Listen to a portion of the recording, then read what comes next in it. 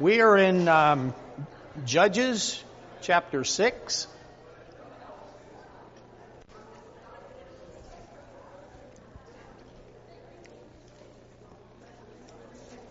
Judges chapter 6 starts out the way a lot of things do here in Judges, with the Israelites doing evil in the eyes of the Lord. And so he gave them over to the Midianites for a period of 7 years. And during that time, they ravaged the crops. They stole the livestock. They trashed the fields. They did pretty much whatever they wanted to. They were marauders. They would hide out. They would be wherever they wanted to be until such time as the crops were ready, and then they came into town and wreaked havoc. This went on, as I said, for like a period of about 7 years. And the people cried out to the Lord. They did not cry out repenting. They cried out rather for help, for relief.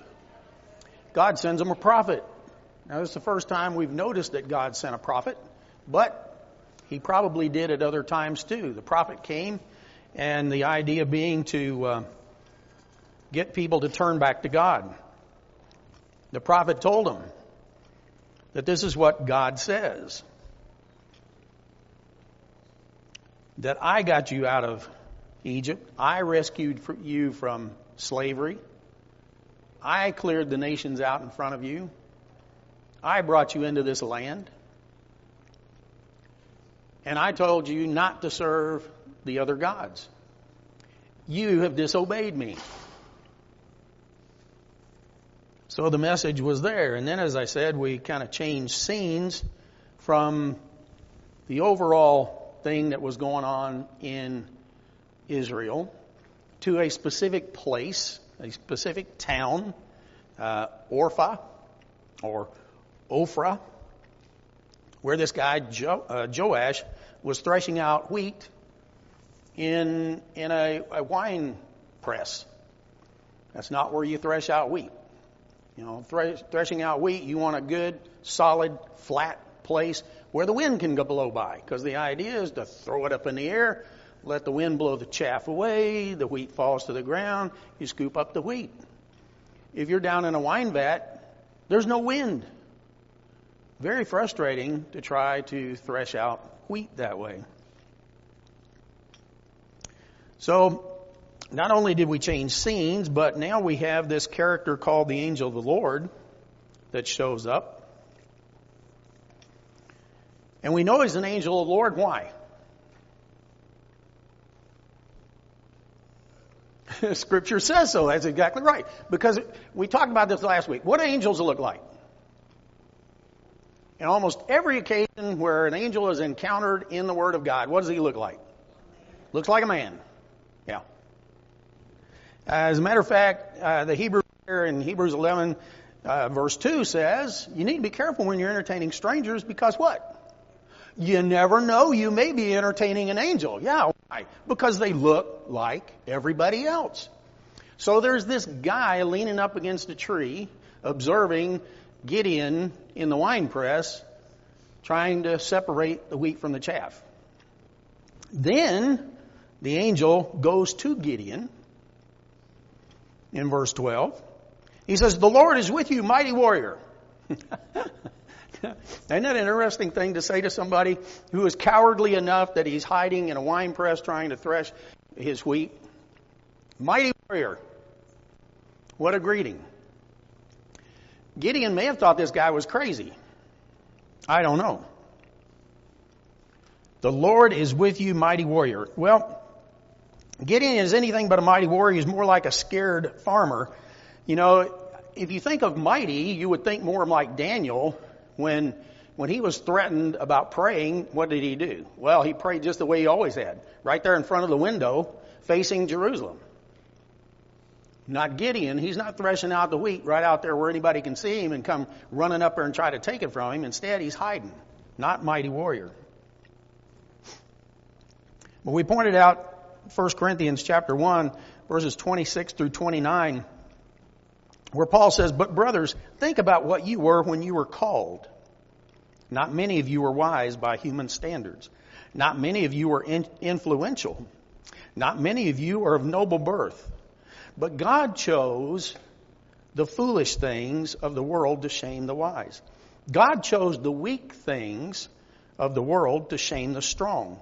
God chose the lowly things of the world and the despised things and even things that are not to nullify the things that are, so that nobody can boast before him. So it shouldn't surprise you in Gideon's case that he was not the strong, he was not the mighty, he was not the noble birth, he was just a common old guy. Didn't even think very highly of himself. Gideon's response to the angel is, you say God's with us, you got to be kidding me. How could all of this happen if God is with us? We've been overrun now for 7 years by these Midianites. How can you say God is with us? What are you talking about? God has abandoned us. Well, if he had been privy to what the prophet had said, the prophet had already told him why. The why was what? You have not listened to my voice. You have not obeyed me. You have not paid attention to what I was saying. That's the why.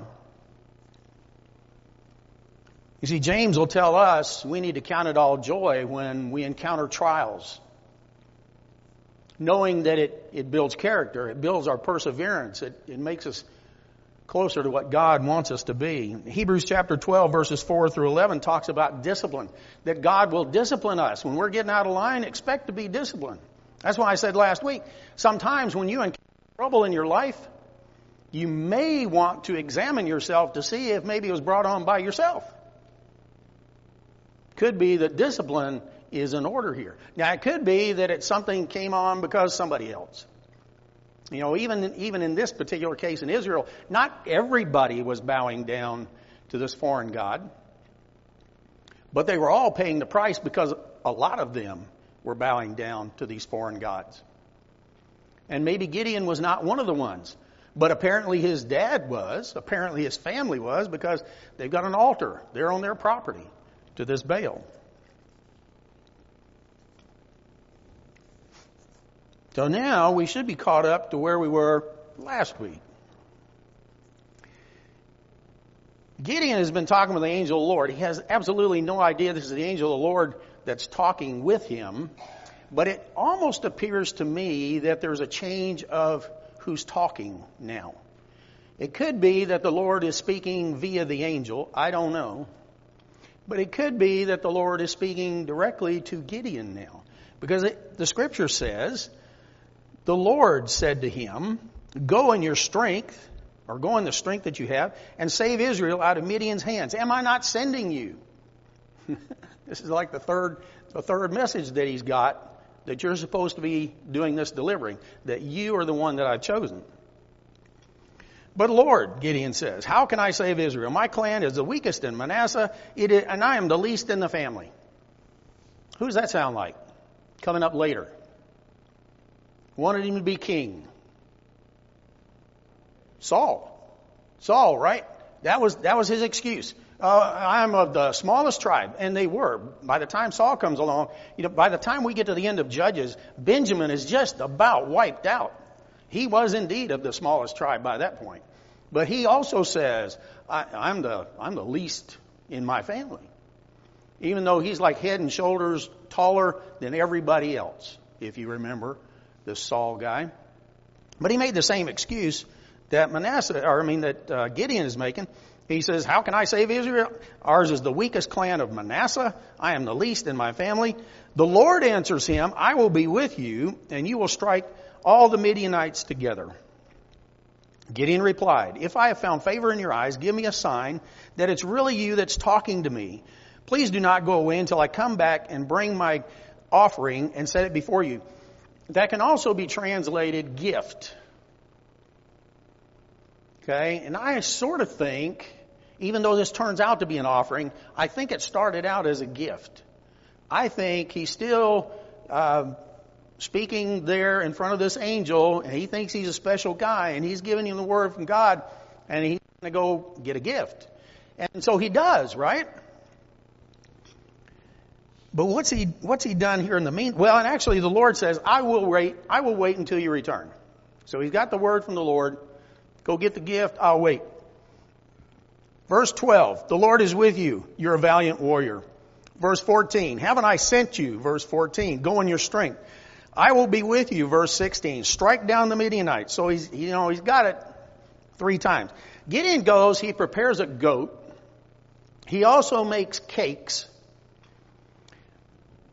How many pounds of flour would you normally get to make a few cakes? Pounds of flour. How many? Not even a pound. Not even a half a pound. No. A couple of cups, right? Yeah. 36 pounds. Reckon he made a few cakes? Yeah. He prepares a goat and he uses 36 pounds of flour to make cakes. He also makes broth to go with this. And he brings all of this back and sets it in front of the angel. I don't know if he thought this guy was a real thirsty guy and real hungry guy or what. But he's brought a feast. All these cakes and a goat and the broth. And the angel, I'm sorry? God was very patient. Yeah. And this angel is very patient because the angel's just sitting there and God's waiting. But he told him, I'll wait. Exactly right. So when Gideon shows up with all of these cakes, I have no idea how many cakes there were or how big these cakes were. But I can imagine cooking up 36 pounds worth of flour. I just can't imagine it. We don't have that much in the house. When we go to buy flour, at most we get a 5-pound bag. Right? That's what y'all use. And that 5 pounds lasts us forever. 36 pounds this guy has put together. And a whole goat, all the fixings. He brings it out there, sets it in front of this angel. And the angel says, take the meat, put it on this rock. So Gideon does. He says, take the cakes, put it on this rock. So Gideon does. I really thought I was going to finish this chapter today. And he says, now take the broth and pour it over the cakes and the meat. And Gideon does. Then what happens? The angel apparently had a staff in his hand, or a rod in his hand, and he reaches out and he touches the rock. Or actually it says it touches the meat and the cakes. Right? Then what happened? There's a fire. There's a fire comes out of the rock. Not out of his staff. There's a fire comes out of the rock and totally consumes the goat, the bread, and all the broth. Now what does that sound like to you? Another event that's going to happen down the road? Yeah. Dealing with the same foreign god years down the road, like 1 Kings 18, I think it is, where Elijah is up on the mountain and he's got all these false prophets of God. They build an altar, he builds an altar, and he lays out his sacrifice, and he says, now to make it challenging, let's dump water on mine. Soak it down really good. Yeah, built a moat around it, he flooded it, and drowned the wood and the whole bit. And he waits most of the day. They're screaming, they're cutting themselves, waiting for Baal to consume their unwetted, undrowned deal. And of course, Elijah makes fun of them the whole time. And so when he finally gets tired, he prays to God, and fire from heaven comes down and consumes every bit of what he's got. And I love that little part, at least in that version, it translates and says, and it licked up the water. The fire just licked up the water, because you can just see that, It just licked up the water. That's what this reminds me of. The instant this happens, the angel disappears. Now Gideon's scared. He wasn't scared while he's talking to this angel. He wasn't scared with the messages that he got so far, other than the fact that he didn't really believe them. But now he's scared. And he says what? I have just seen the angel of the Lord I'm going to die. And it's true that you and I cannot go in front of the presence of the Lord with our sin on us and survive. Couldn't do it. We would be consumed. You remember Moses wanted to see God, and God said, that ain't possible. Can't happen.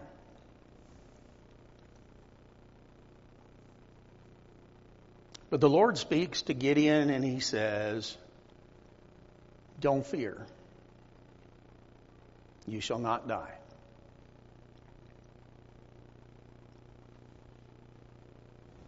I don't know about you, but I think if I was Gideon, I'd probably just fall right over.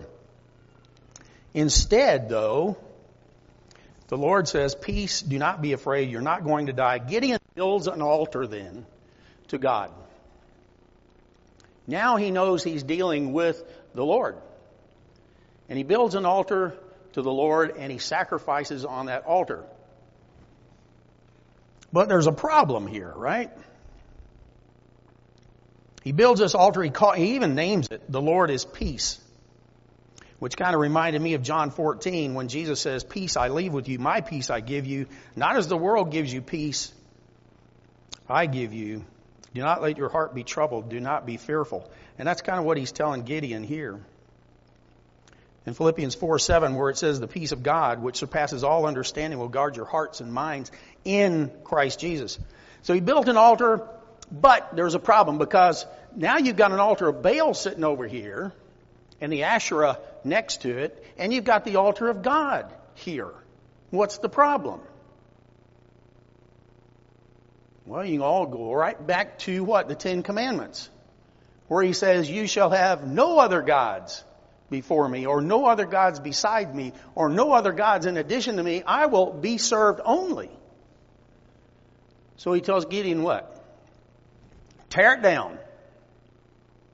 Tear down that altar to Baal. Tear down the Asherah. And matter of fact, you can use that for wood to stoke the fire. Build an altar to me. You can use your dad's bulls to do this. And you can sacrifice one of them on the altar. Gideon says, all right, Lord, I'm right there with you. Right? Let's do that right now. Right? You know what he said? Not what he said. Oh, good idea, Lord, but I think I'll wait. Right? I think I'll wait. Let's wait till it's dark. Let's wait till it's dark. And he waits till it's dark and he gets 10 men that he trusts to help him tear down this altar and build an altar to God. Sacrificed one of the ox on that altar. And that's all fine and dandy, except what? Well, the sun's coming up. And when the sun comes up, everybody in town, or at least the folks that are close by, notice that the Asherah is missing, the altar to Baal is missing, and there's 2 other altars out here. And did this thing just go out? Did it blink or did it go out? Okay, good.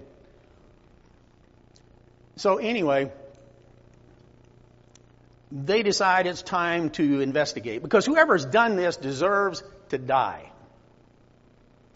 And in their investigation, it says they told them Gideon did it. It's probably one of those deals. Don't come after me. It was Gideon's fault. Gideon did this. I didn't do this. And so they said, fine. They told Joash, you send Gideon out here because we're going to kill him. And Joash, Gideon's dad, has a little inspiration and he says, no. If you're gonna attack my son, then you're gonna die. It's just as simple as that. Anybody that tries to attack my son is going to die. Better idea, if Baal is a god, you let Baal contend for himself. You let Baal contend. And then Gideon gets a new name, Jerubbaal. And Jerubbaal means let Baal contend. Now, if you're one of those guys that helped nickname him that, you probably thought, fine and dandy, Gideon's gone in the morning. Jerubbaal, he's dead. But then what happens? Well, he survives. And he continues to survive. And so what turned out to be a derogatory nickname, Jerubbaal, turns out to be a badge of honor. He stood up to Baal and he won. Kind of like Elijah. Stood up to Baal and he won. Because God was with him.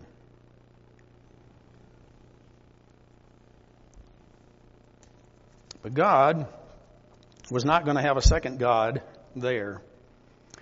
Jesus would say in Matthew 6:24, nobody can serve two masters. You will love the one and hate the other. And that's the way it is with God. He will only have all of your devotion. So whatever is in our life other than God must be torn down. It must be destroyed. Only God can reign. So we're going to stop right there because I think I heard that second bill.